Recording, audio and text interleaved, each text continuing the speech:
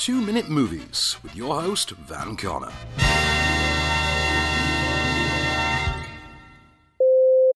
It's clearly just a Friday in the age of COVID when yet another title intended for cinema screens finds its way instead to a streaming platform, with the honours this time going to Disney Plus and the actually rather effective talking circus animal adventure, The One and Only Ivan. Based on the best-selling 2012 children's novel of the same name by K.A. Applegate and adapted for the screen by Me Before You Helmer Thea Shadrock, The One and Only Ivan, which, yes, is a live-action VFX hybrid adaptation, just to clarify, stars the voice talents of Sam Rockwell as a titular gorilla, raised in captivity as a mall-based circus performer. His life isn't terribly bad as far as he sees it, headlining a show featuring his fellow animal compatriots and spending his days otherwise with zookeeper's daughter Julia. The arrival of a baby elephant named Ruby, however, soon sees Ivan's world begin to expand, as, in order to fulfill a friend's dying request, he sets out to return Ruby to the wild, his newfound purpose having the inadvertent effect of reawakening his own long-dormant drive for freedom. But with the fate of the circus resting in both his and Ruby's hands, their shared goal may, it transpires, not be without consequence. Naturally, with only just over a year having passed since the release of Tim Burton's also circus set and also elephant-centric Dumbo, there are some easy comparisons to be made here. Mercifully, director Sharrock, working from an admirably honed screenplay by Jack Black alum and voice cast member Mike White, knows the true strength of The One and Only Ivan lies infinitely more in the emotional than the tangible experience, a creative realization that bears more than ample fruit and soulful and at times downright heartbreaking performances, from everyone from Rockwell to human circus ringleader Bryan Cranston. That's not to say that The One and Only Ivan lacks anything of note on the visual front, though it never reaches the specifically dazzling spectacle of Dumbo. It's never less than engaging to look at and does employ amply capable VFX work that puts it light years beyond similarly pitched effects in, for instance, the recent Dolittle. Incidentally, it is now August 2020 and Dolittle is still the third highest grossing film of the year, so thanks a bunch COVID. Factor in some pretty heart-fluttering arrangements by composer Craig Armstrong and a chucklesome array of supporting on-screen critters, and The One and Only Ivan may not feel wholly unique, but it will make you feel. It'll make you feel a lot. You may even cry some.